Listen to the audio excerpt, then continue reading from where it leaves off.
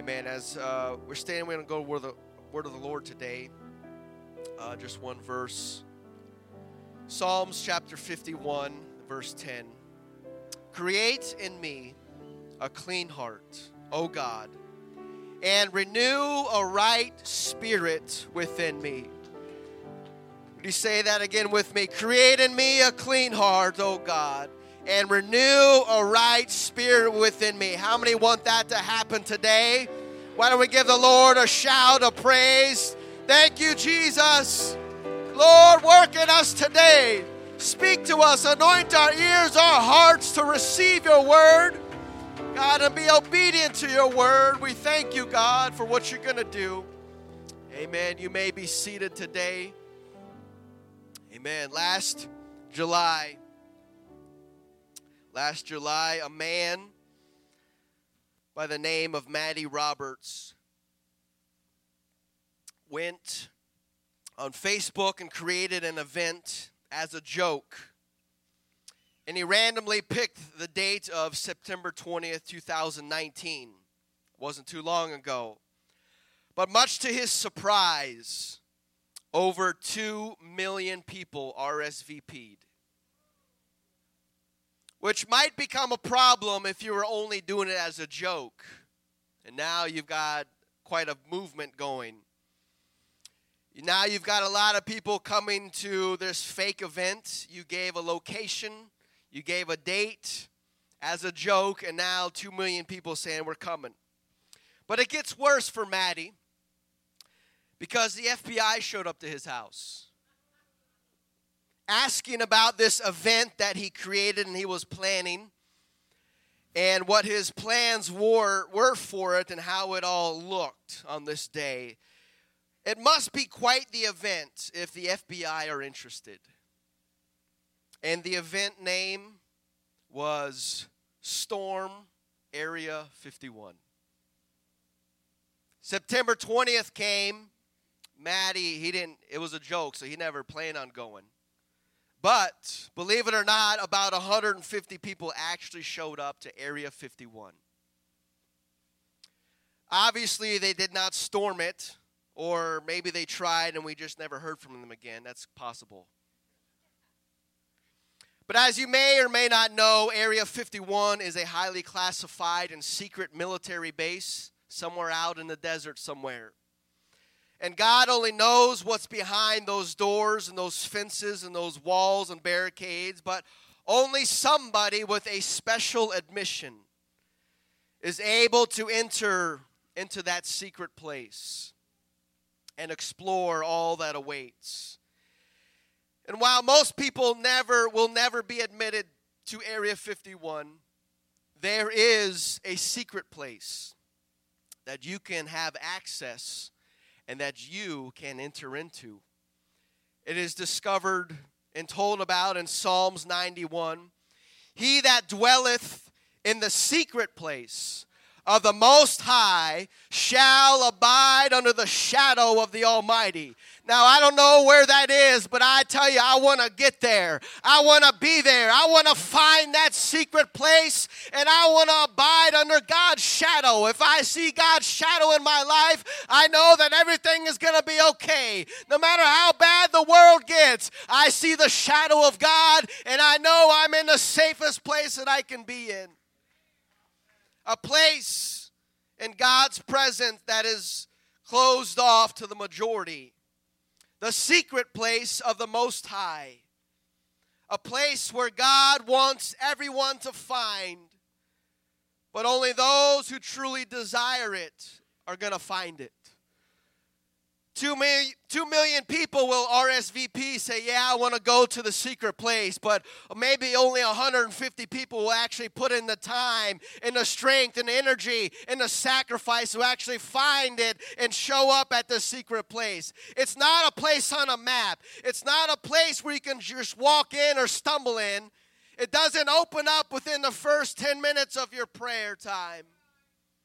There is no timetable as to when you will enter into this secret place. It can be different every single day. It's different every time that you pray because the Spirit of God moves like a river, like a living waters, and you cannot program and box in a river that is flowing. And so you just have to tap into the Spirit of God, and the Spirit, the current of the Spirit will take you to the secret place if you're willing to put in the time, the energy, the effort, and the sacrifice. But if prayer is just a checkbox on your list to do every day, if it's a chore, something that you have to do, you might have a hard time finding the secret place of the Most High God. Because prayer is something that we get to do. It's something that we get to experience. It's out of the mercies and grace of God that we can even do that and approach His most holy throne. It's a place where we can unplug from this world and be catapulted into the heavenly places in Christ Jesus. The secret place of the Most High. And I believe that unlocking the key, unlocking the door to the secret place of God is found in your own heart. Because your heart has to be right in order to enter in. Your spirit has to be in tune with God's Spirit. Your mind has to be focused on Him. And I believe that is the man who the Bible describes as a man after God's own heart takes us through the admission process to enter into the secret place of the Most High. Heaven's Area 51, if you will. And so the title of my sermon today is Admission to Area 51.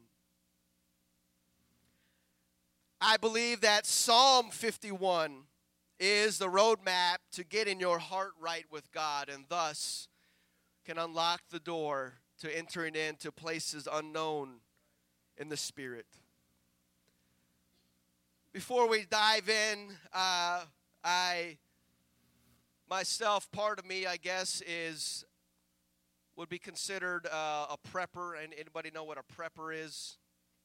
People who are preparing for the apocalypse and ready for the world to crash, come tumbling down. And so but just by my nature, by habit, I guess, I've collected things over the years to prepare for this great event, great and terrible event, I guess. But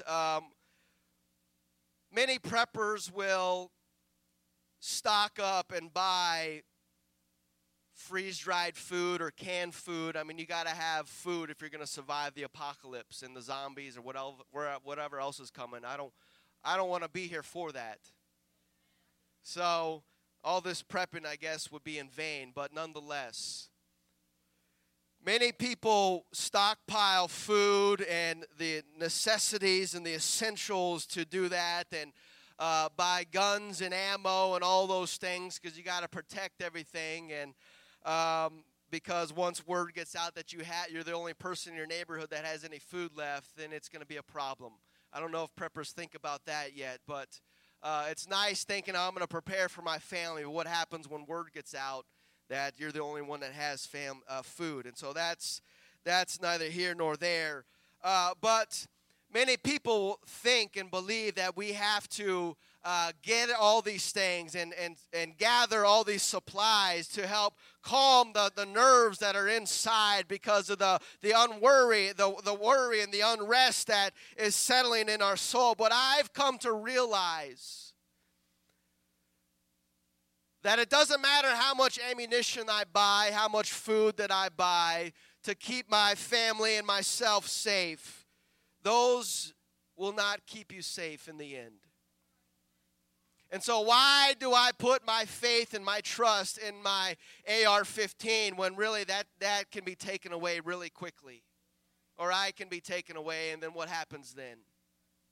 And so what I have learned and discovered myself through seeking God and prayer is that if I want to keep my family safe and I want to keep my home safe to the best that I can do, the one thing, the one guarantee that I have found is that I get a hold of God like never before. I spend my time and my energy diving into the prayer room and at the altar, because if I spend time in prayer and getting close to God, He can send down angels from heaven to guard my home, something that my guns cannot do, something that my food cannot do. God can send angels to protect His people. And so I have discovered that the only guarantee for safety in my life is to get a hold of God. And so that's why if I'm doing this for my family, then it means that I need to get up out of bed and pray. That's what I need to do to protect my family. I can buy ammos and stuff on the way home if I still want to, but the greatest protection that I believe for my family and my home is for me to get up out of bed and start praying. Get a hold of God. Learn how to plead the blood. Learn how to cast out fear and spirits and bind devils and tear down strongholds in my life, in my neighborhood. That's the greatest thing that I can figure out to help me in these last days, because it can get really uncertain out there. And my prepper self will want to make a run to Bass Pro and buy everything up. But I have a peace in my heart that if I seek after God more than I used to, not talking like 15 minutes, that's just kind of warm-up prayer. If you want to get a hold of God in these last days, you're going to have to really carve out some time and really learn how to figure out how to get a hold of God, how to push through the distractions and the weights in our life. You have to figure that out for yourself. And so as a husband, a father, I feel that's my duty, every man's duty, to protect their family. And so I would say the best thing, men, you can do for your family is to get up out of bed and to pray. And when your family hears you praying in the morning, that'll drive them to pray even more too. And then all of a sudden, now your home becomes a fortified fortress of prayer. And there's no devil that'll get through those doors. When you're pleading the blood of Jesus and the angels are watching over your home, there's nothing that can happen to you that's not in God's will. And so I want to get a hold of God. I want to find His Spirit. I want to get Him in my home and my life more than ever before. So that's what we have to do in these last days. If you're worried about what's going to happen, if you've got God, you've got everything you need. And so this is not just some fancy sermon that I put together to tie Area 51 to Psalms 51. No, this is a psalm that I pray. I get up and I pray this psalm. I thank Him for His mercies. I thank Him for the day. I start pleading the blood over the day, over my mind, my heart, my body. I ask Him to hide me in His blood, to keep me from sin and wickedness and unrighteousness and uncleanliness in this world. God, you need to hide me from this because it's everywhere out there. And so if I don't plead the blood over myself, over my family, my home, what protection do I have from all of this? There's nothing that can get through the blood of Jesus Christ. And so we need to learn to start pleading that over our minds, our eyes, our hearts, our homes, our family members. That's the greatest protection that we have against the devil, against sin. The devil cannot do anything against the blood of Jesus Christ. And so after I do that, I pull out my phone and I turn to Psalm 51. Yes. Every day doesn't get old. And I start praying this verse by verse. I start praying it. And so that's what I felt to do today. Now I have prayed this, and it has consumed a lot of my time. Again, different times of the day. It depends. Every day is different. It can be an hour, hour and a half easily before I even get through this. And so if you're looking to add some time to your prayer We're going to do that today for you. We're going to help you out, add a big chunk of time. Now, of course, you can just read through Psalm 51 in 30 seconds and be done. Wow, God, where are you, God? That's not what this Psalm 51 does. If you speed through it, you're going to miss it. You're going to show up at Area 49. You cannot breeze through the text and things like this. And so the context that we see into this is in the introduction of verse 1 to the chief musician, a psalm of David, when Nathan the prophet came unto him after he had gone into Bathsheba. And so this psalm, I believe, is the most broken that David ever got. This psalm describes his uttermost brokenness, where he hit the bottom of his soul. And it would help us if we can learn from David, because this is what God is looking for. This is what God is looking for in your heart, to be broken. And if we can follow after David, follow his example and leadership in this, you will see that he empties out his soul unto God. He hides nothing. He drags himself to the altar in prayer, and he sacrifices himself upon the altar. And yet are we not also commanded to be a living sacrifice? Now, I know what the critics are thinking, that he prayed this after committing adultery and after committing murder. And so how am I expected to pray like that when I haven't done those deeds? Well, I would ask you, have you committed any sin? Because as far as I understand, sin is sin in God's eyes. There may be different consequences. Yeah, we understand that. And either you've committed sin or you're a good person. Either you've fallen short of the glory of God or you're on par with God. And so the adulterer is going to go to hell. The murderer is going to go to hell. But so is the liar. So is the cheater. So is the drunkard. And so are the prideful. So yeah, we can write off, say, oh, he wrote that when he committed adultery and got caught. Yeah, I might be broken like that too, but let me ask you, you have any pride in your life?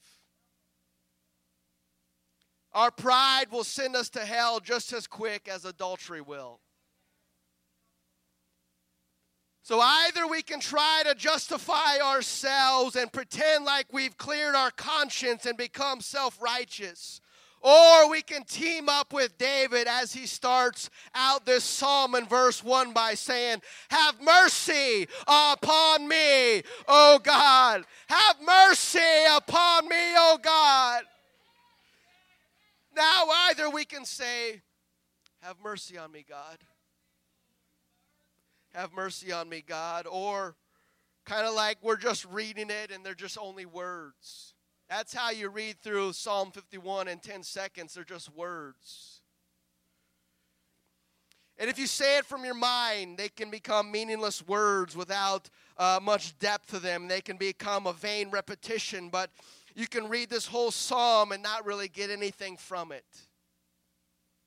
That just means you're reading from your mind and it hasn't touched your heart yet. Or you can let the words penetrate your heart and truly believe every single word of them. Have mercy upon me, O God. You see, I used to thank God for his mercy. Thank you, Jesus, for your mercy. Thank you for your mercy. When I would thank him for his mercy, it was because I just kind of expected it. I became a dependent upon it, and once you just come to start expect things to happen for you, all meaning is lost. And so to me, there's a difference when I thank him for his mercy because I expect it. And there's a difference when I ask him for it. God, have mercy on me. Those words are from the heart of a man that desperately needs God's mercy. That without his mercy, he was going to die. I've got news for you. If God doesn't have mercy upon us, we're not going to make it. I don't care how far you've come. I don't care how long you've been in church. If you're the 12th generation apostolic, if God doesn't have mercy upon you, you're not going to make it, because our righteousness is as filthy rags. The best that you and I can do falls way short of the qualifications to get into heaven. And so God, have mercy upon every single one of us, because we need his mercy. And we know that his mercies are new every morning. And we pray that and we say that, but if we just expect them to be there without ever asking for them, we expect him just to throw his mercy at us, that will not prepare your heart to enter the secret place of the Most High, because it does something to your heart when you plead with God, have mercy on me. Because that's a cry of desperation. That's a cry that you believe, God, if you don't give me this mercy in this next moment, then I could fall over dead. Because pleading with God and asking him to have mercy upon me opens up your heart. You hear yourself admitting that without it, we're dead. Without it, we're lost. Without it, we cannot make it into heaven. And so, however you start out, Psalm 51 is going to determine how you finish it. You just start reading words, you'll probably just skip through it. But if you really take to heart, have mercy upon me, O God, according to thy loving kindness, according unto the multitude of thy tender mercies, blot out my transgressions.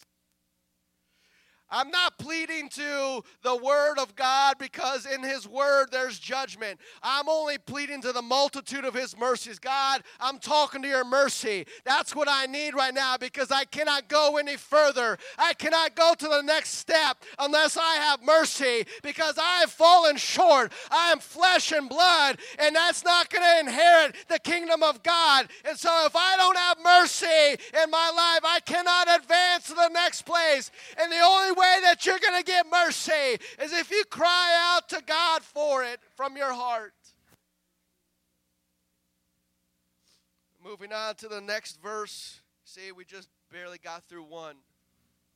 When I started this out, the first verse took me like 2 hours, and I ran out of time. And so before we go to the next verse, we need to define a term, iniquity. Iniquity is defined as perverseness, to bend, to make crooked, to err, to go astray. You deviated from the right path. You made a wrong choice. You erred in your judgment and your ways. That's what iniquity is.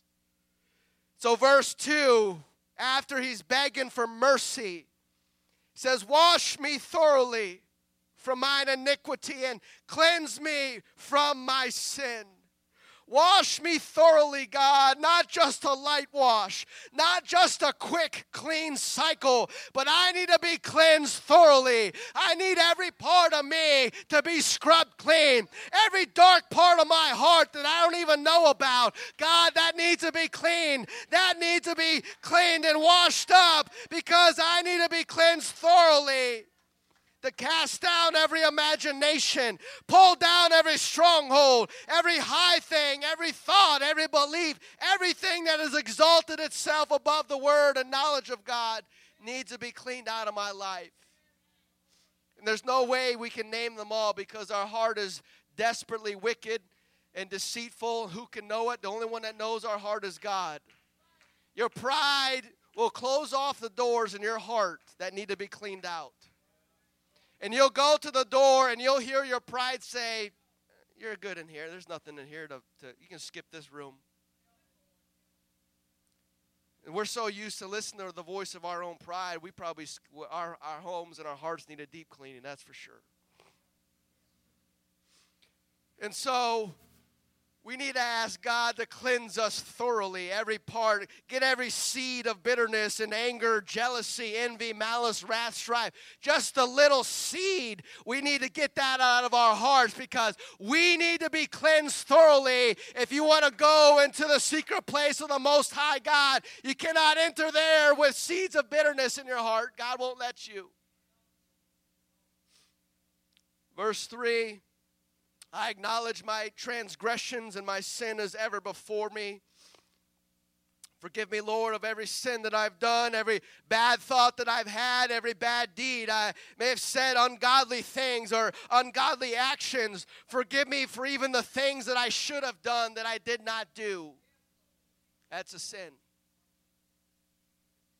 If we know to do something and we don't do it, I think James tells us that's a sin. So we have to acknowledge our transgressions. We have to acknowledge that we can't make it without His mercy. We have to acknowledge our current condition and how, doesn't matter how long we've been in church, we still need a touch from God every single day in our life. Otherwise, we can wake up tomorrow on the wrong side of bed, on the wrong side of the road, and who knows where that can happen. Verse 4, against thee only have I sinned and done this evil in thy sight, that thou mightest be justified when thou speakest and be clear when thou judgest. Other people may have been affected by my sin and by my errors, but every sin is against God. Every trespass goes against His righteousness, His holiness. And so that's why David says, against thee have I sinned, even though he committed adultery and committed murder. Every sin goes back up against God, and it's against His word and His law. Jesus said that every idle word that men shall speak, they shall give an account thereof in the day of judgment. Every word. That means God's taking notes. And if He's taking notes of every word that we have said, every deed that we have done, you better be rest assured He's taking notes of every sin that we have done. And that's against Him. And so that's why we have to acknowledge our sin. We have to realize our current state and accept that we are fallen. We cannot do it on our own. And so he goes into verse 5. This is the source of it all. Behold, I was shapen in iniquity, and in sin did my mother conceive me. He's acknowledged that he's a sinner. He's acknowledged his transgressions, and now he's got to the bottom of his heart, the very root of the problem in his life, and he says, I was shapen in iniquity, and sin did my mother conceive me. That means without the Spirit of God, iniquity and sin is going to rule your life. Because that's how we were shapen. We were born with a sinful nature. And if we've listened to our nature growing up, iniquity and sin shaped pretty much who we were. That means that iniquity is flowing through your veins.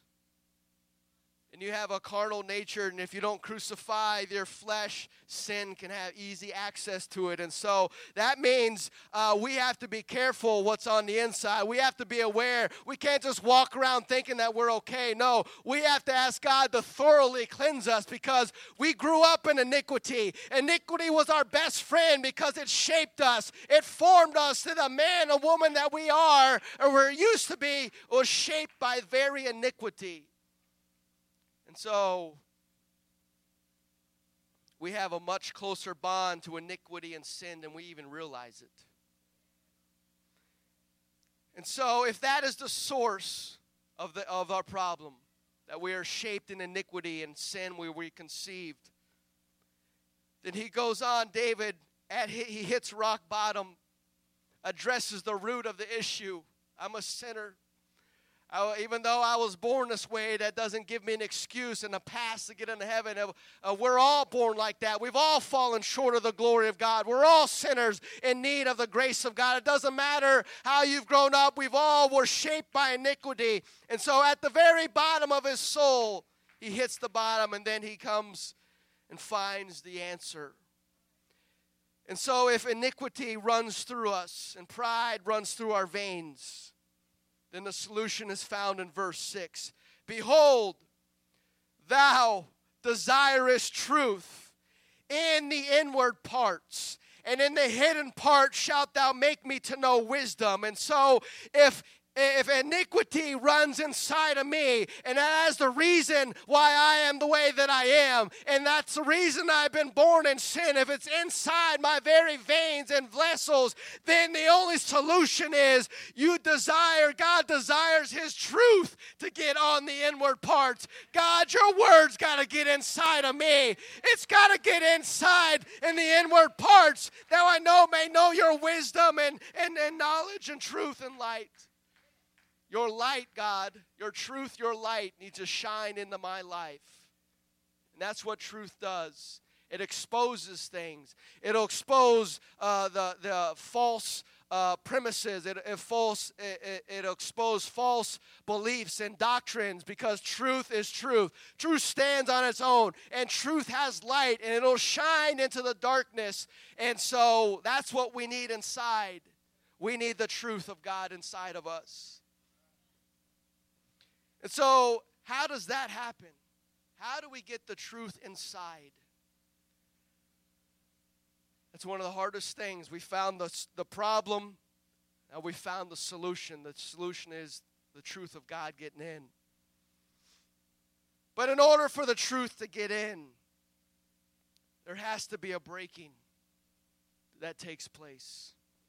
A breaking of our will, a breaking of our desires, a breaking of our pride, a breaking of our iniquity, a breaking of our self-righteousness, a breaking of everything, a breaking of our kingdom has to happen. Because iniquity shows up, iniquity walks the walls of your life. Pride stands guard at the gate of your heart. Because pride does not want anything else coming in. And pride knows that if the truth of God comes in, then his days are numbered. And that's why men and women, that's why we resist so much. That's our pride saying, I don't want the truth of God to come in. Because if I know the truth of God gets in, then my current life is over. I have to surrender myself and my will to the truth that I'm now exposed to, and I'm now will be held accountable. And so do you think that your pride and your ego and your arrogance wants this truth to get on the inward parts, to get on the inside of you? If that happens, then your will die. Your kingdom will die. Your ways are going to die. And that's what prevents a lot of people from going any further. Because we want our will to survive. We want our ways to survive. We want our way of life to continue. We want our kingdom to keep on going because we're the king and queen of our own kingdom. When the truth of God comes in, it says that he is the King of kings and the Lord of lords, and there's no other gods. And so that's a problem that we have to face once we allow the word of God in, if we allow his truth in. And so that is why we can so easily resist God's will.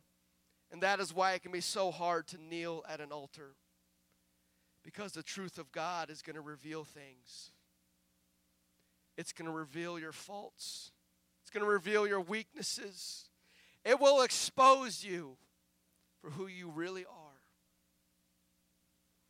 And you are no better than anyone else, because we're all shapen in iniquity and we're all born in sin. And so until we can grasp a hold of that's who we really are, our nature is, that's what this flesh is derived from, until we can do that, and the only way we can do that is with the truth of God coming in and discerning everything.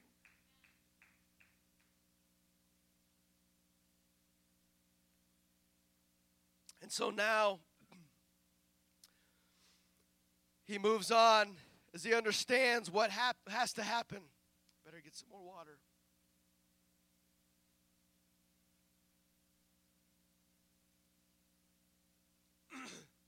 He understands that once the truth of God comes in the inward parts, it's going to start exposing a whole lot more than we realize.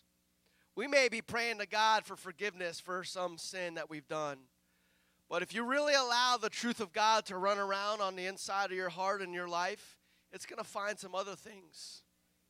It's going to expose the deepest, darkest corners of your life if you allow it to. And that's what needs to take place if you want to be thoroughly cleansed from our iniquity and all the unrighteousness that's inside of us. And so he says, purge me, in verse 7, purge me with hyssop, and I shall be clean. Wash me, and I shall be whiter than snow. And so you cannot be purged and cleansed until you allow the Word of God to get inside of you and start cutting away things and start exposing the sin and the unrighteousness and the ungodliness and the seeds of bitterness and all these things. There cannot be a purging until you allow God to come in and cleanse. Hyssop.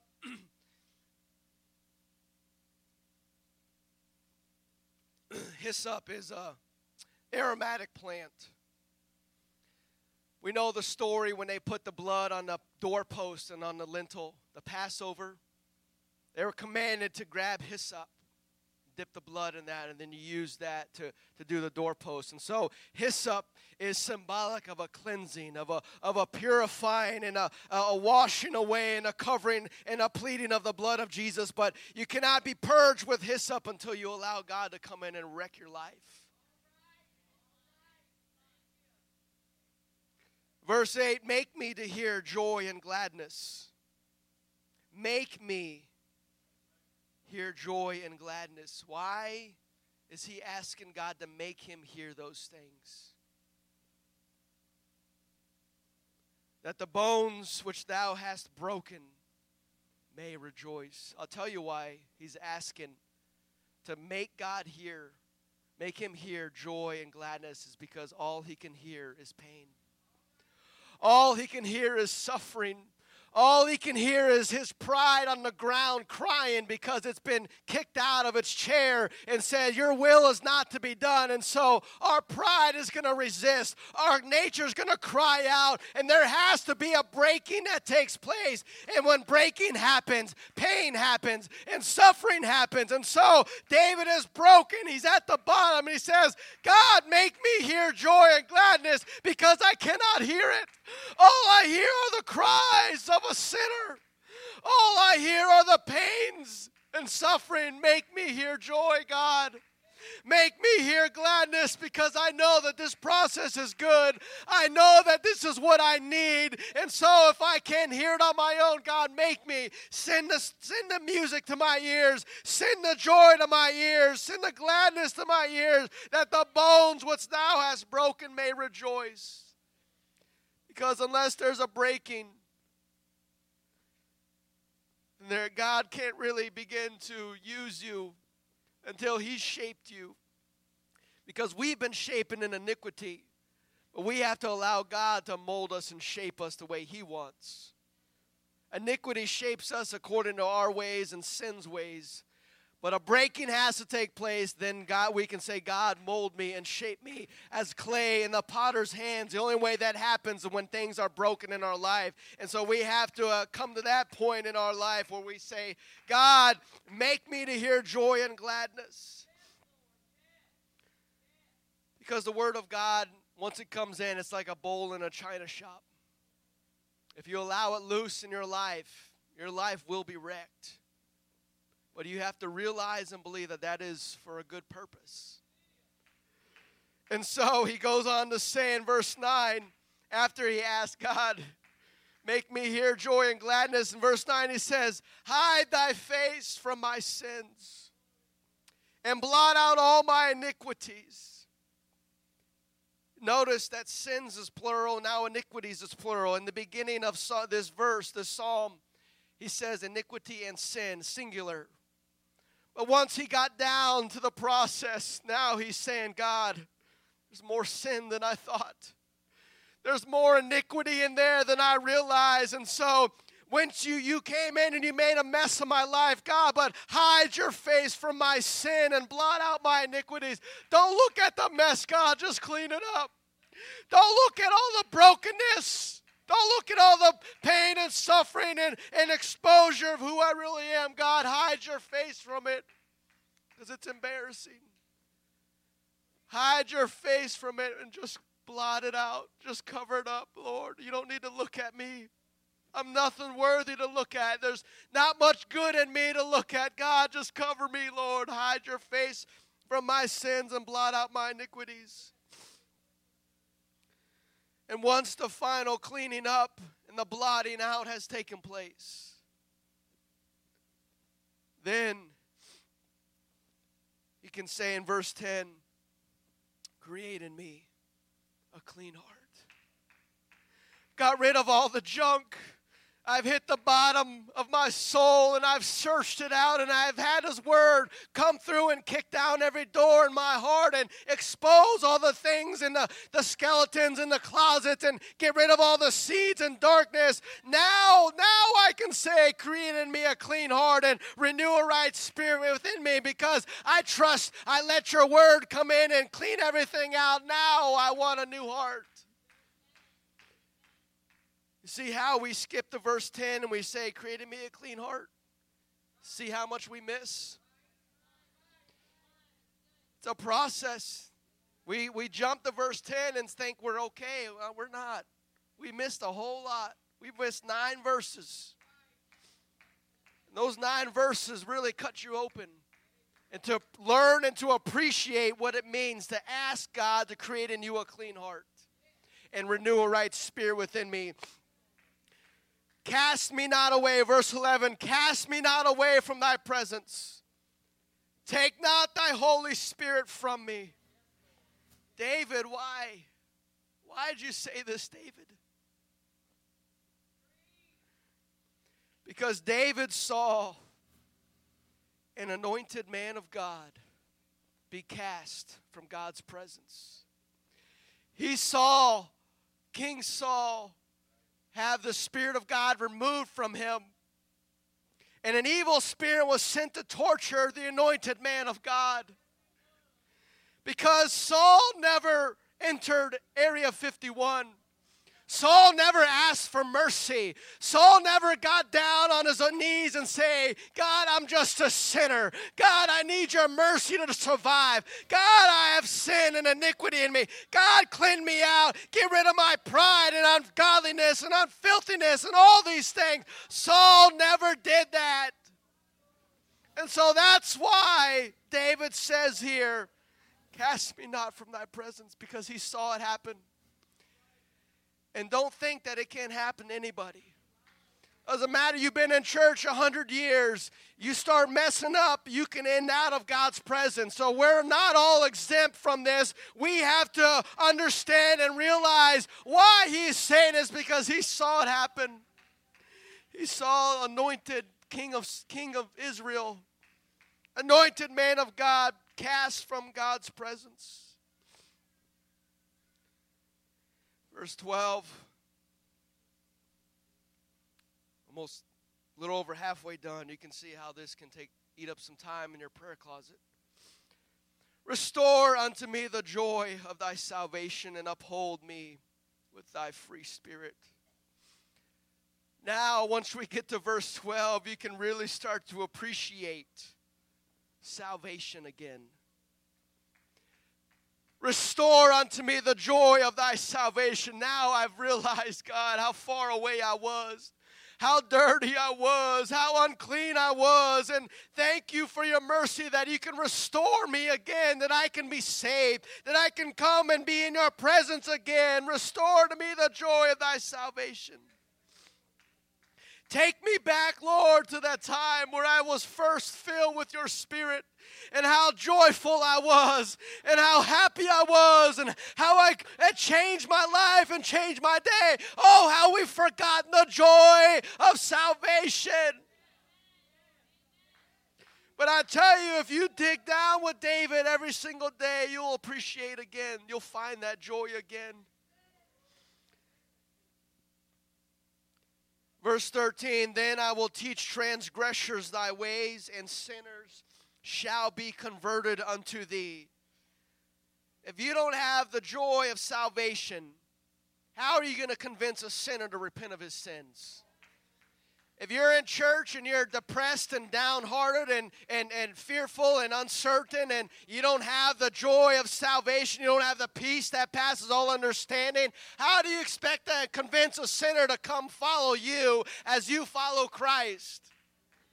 But I'll tell you what, if you learn how to figure out and get a hold of God, you'll find that joy of salvation. And then I'm going to teach transgressors thy ways, and sinners are going to come to an altar. Why? Because I have a renewed passion, a renewed desire of your grace, of your mercy and salvation.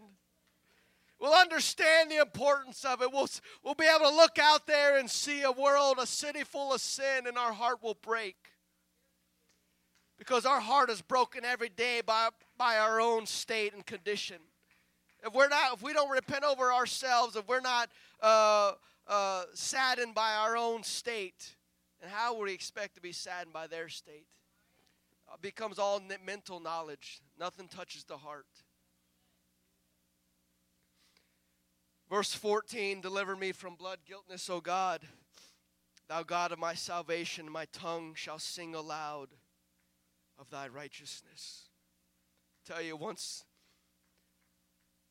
the joy of salvation is restored in your life, all you'll want to do is sing aloud of God's grace, of his goodness, of his grace, of his righteousness. You'll be so thankful every day. God, this is a day that you have made. I will truly rejoice and be glad in it, because I know you could have not let me have today. You could have taken me in the night, but by your mercy, you gave me another day to be in your presence. And so I'm going to try my best to bring you glory today, to lift you up today, to sing about your righteousness. O Lord, verse 15, open thou my lips, and my mouth shall show forth thy praise. I tell you, if you get here to verse 15, you won't want to talk about others. You won't have time to criticize. You won't have time to complain and pick apart everyone else's life, because you're just so happy to be saved. You're just so happy to feel the Spirit of God again and the joy of salvation. And all you want to do is just sing about God and show forth his praises. That's all I'm here for, is to lift him up and to magnify him. I don't have time to peek into other people's lives. I got to worry about my own self. Musicians, if you would come rounding the corner. I know it's been 50 minutes already. It can get a lot longer when you're alone in your prayer closet. Verse 16, for thou desirest not sacrifice, else would I give it. Thou desirest not in burnt offering. This doesn't really connect too much with us, because those days they had to drag bulls and animals to sacrifice for their sins. And God commanded it that way. That was the Mosaic law. You have to bring an animal. You have to shed innocent blood for you. But here David's saying, you don't desire in sacrifice, else I would give it. I'm king. I can offer 1,000,000 rams if I wanted to. But you don't delight in that, God. Thankfully, because we can get caught up in our excuses. Verse 17, the sacrifices of God are a broken spirit, a broken and contrite heart. O God, thou wilt not despise. That's really what God's looking for.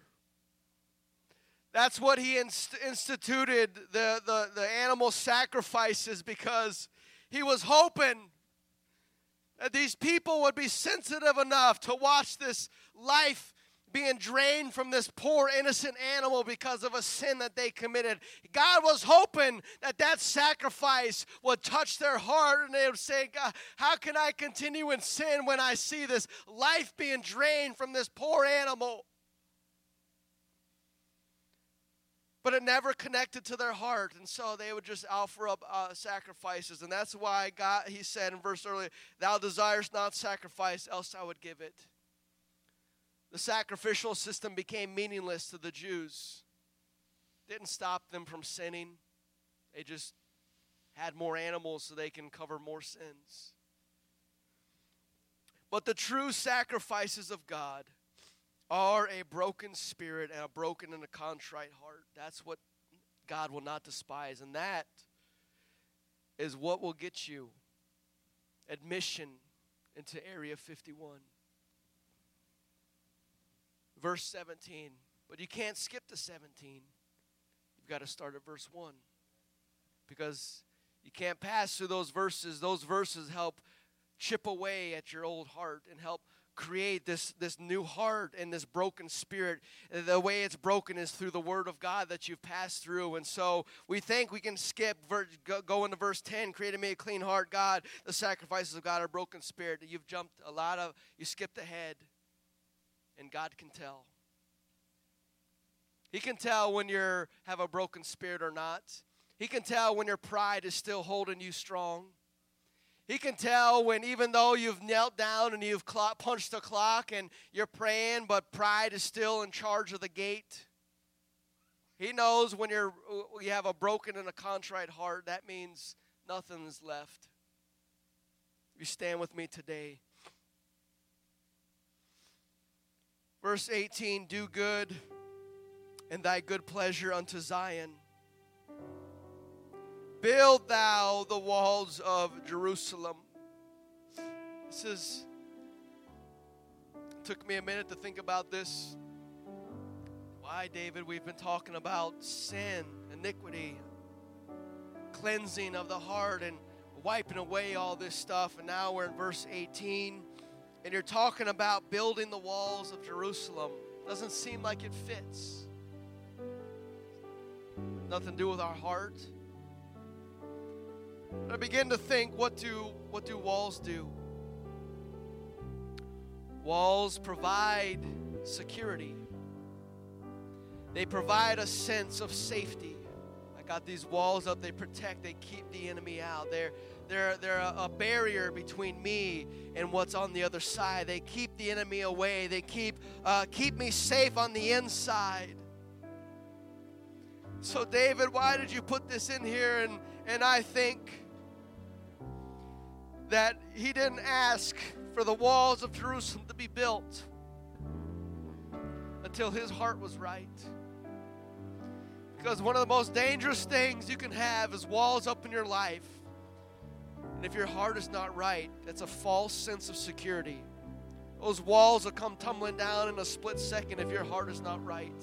And yet you'll walk around living like everything is fine because I got the walls up. Well, if your heart is not right, those walls ain't going to matter. And so he's been restored unto salvation. He's been reconnected to God. He's got a clean heart. His mind has been renewed in the spirit, and he's a new man. And now he says, God, now you can build the walls around me. Now I need your protection because I understand the value of it. Now I know it's all in here, that if I let my heart get corrupted, you'll tear down those walls in a second and they'll mean nothing. Verse 19, last verse, we made it. Then thou shalt be pleased with the sacrifices of righteousness, with burnt offering and whole burnt offering. Then shall they offer bullocks upon thine altar. Just 3 verses earlier, David, you're saying, God, you don't desire in burnt offerings. Now we're in verse 19, and now you're saying you will be pleased with burnt offerings. What's happened? What's changed? Well, now your heart has been changed. Now you understand the walls that have been built up, and God's grace and mercy help construct this hedge of protection in your life. And now if you have a right heart, now that sacrifice means something to you. Now you won't take things for granted any longer. It's not just another bull, but it's an innocent life that is slain. And now, once your heart is right and you're thanking God for the walls of protection He has around you, now you're understanding it comes from my heart. And now you see those animals being sacrificed, and now it touches your heart. And you ask God again for another breaking every time you sin, even though that animal paid for your price. You still got to go back to verse 1 every time you sin, every time you mess up, because sinning kicks you out of Area 51. Unrighteousness will kick you back out, and that's good for us, because we need to learn how to ask for mercy again. And that's why every single day I get down on my knees and I'm praying for this, and it just takes you to places, and yeah, you've got your other things to pray for and your list of people and all those things, and this does not replace that. But once you get a clean heart and a renewed or right spirit into you, then praying for those people means even more. Then you can dive into intercession even longer for those that are on your list, and not just read their names off, because now something's changed inside of you. The sacrifices of God are a broken spirit, a broken and a contrite heart. And I know that everyone will say that they want to enter Area 51, but I hope today's message will inspire some of us to actually go, to actually seek it out, and to actually spend more time in prayer and getting a hold of God and wiping away. The most time you got to do is get rid of yourself, get rid of your pride and ego and envy, all those old friends that you used to run with. They ain't good. But every single day they'll show back up, because we still have this corrupted body, this nature. We're in a sick and twisted world. And so if we're not careful, our old friends, iniquity, pride, envy, ego, they'll show back up every day. They'll try to get back in your heart every single day, because you were shaped with iniquity. You grew up with them. They're your childhood friends, your teenage friends that you went and did stupid stuff with. They still know who you are. You still know who they are. And they still want to be your friend. Until we learn that a breaking has to take place, then God's truth can come in. And so I'm going to close out this service today as they begin to sing. Maybe, just maybe for a moment, you would try to touch the heart of God and to cry out for mercy in your life, and to have God to start cleansing you and washing you. God, that it is not in today, but God, we pick this up tomorrow at verse 1.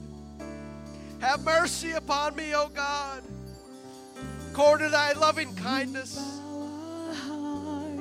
according to thy tender mercies. Oh, that's it. Just cry out to him today. Oh, we need your help, God. We turn just find an altar. From evil things. Find a place to connect with him. Oh Lord, we cast down our idols. Hallelujah. So Jesus. give us clean hands. Help us. Give us pure hearts. We're nothing without Let you. us not lift our souls to another.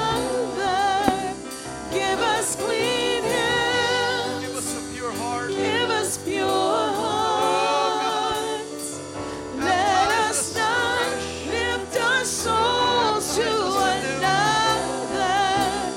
Give us clean hands. I need you, Jesus. Give us pure hearts. Can't make it without you. Let us not lift our souls to another. Give us clean hands.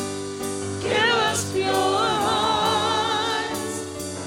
Let us not lift our souls to another. We bow our hearts.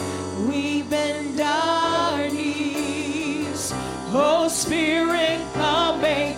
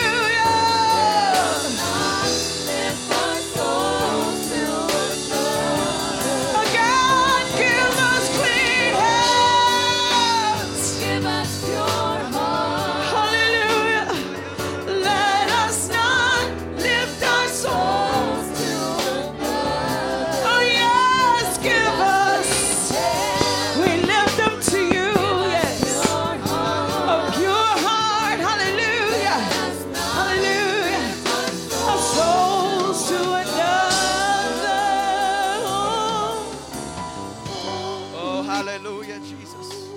Let's worship him together. Let's thank him for his grace and his mercy. Thank you, Jesus, for another day.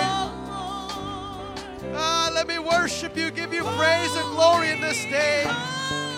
The rising of the sun to the going down of the same.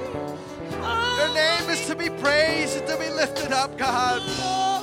It should be me, God, doing that. It should be me giving praise to your name all day long for what you have done for me and where you've brought me from. Thanks to your mercy. David, I think it's Psalms 5 and 7 says, as for me, I come into thy house in the multitude of thy mercies. David understood the only way he got into the house of God is with the multitude of God's mercy. Because none of us deserve to be here. And once we realize the only way we get through those doors is by the mercy of God, it should have an impact on our heart and our life. And we should walk out of here different. And we should stand out differently in this world. Because if we have the joy of salvation, it should be all over our lives and all over our faces. I know we go through things, hardships, trials, tribulations, all these things. But how does that affect your salvation? What kind of connection? It really has no connection to your salvation. And so why should we allow storms and all these things steal the joy of our salvation? That doesn't affect my soul. It may affect my physical being and my livelihood. But why do I allow these things to steal the joy of being saved? That should be a pillar in our life. That's not coming down. Nothing happened. Nothing's going to blow over the salvation of my soul. Once we have that, realize that and understand that, amen, we can move on to living a better life for God. Amen. Our grow groups are over on Tuesday nights, and so we're starting up prayer, an hour of prayer here at the church. If you want to come and pray, 7 to 8, the church doors will be open. If you want to get a hold of God even more, I tell you, as this world gets even crazier and crazier, we don't know what the news is going to bring. But if we don't find a hold of God, we'll be out there crazy with them. Because this world needs Jesus. It needs Jesus more than ever before. He can heal the brokenhearted.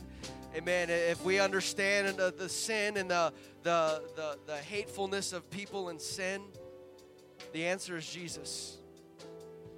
And we are to be the light out there. We have to understand who we are first. And so let's go out and show this world some love, mercy, grace, all that God has shown us. Amen. God bless you all. You're dismissed today in Jesus' name.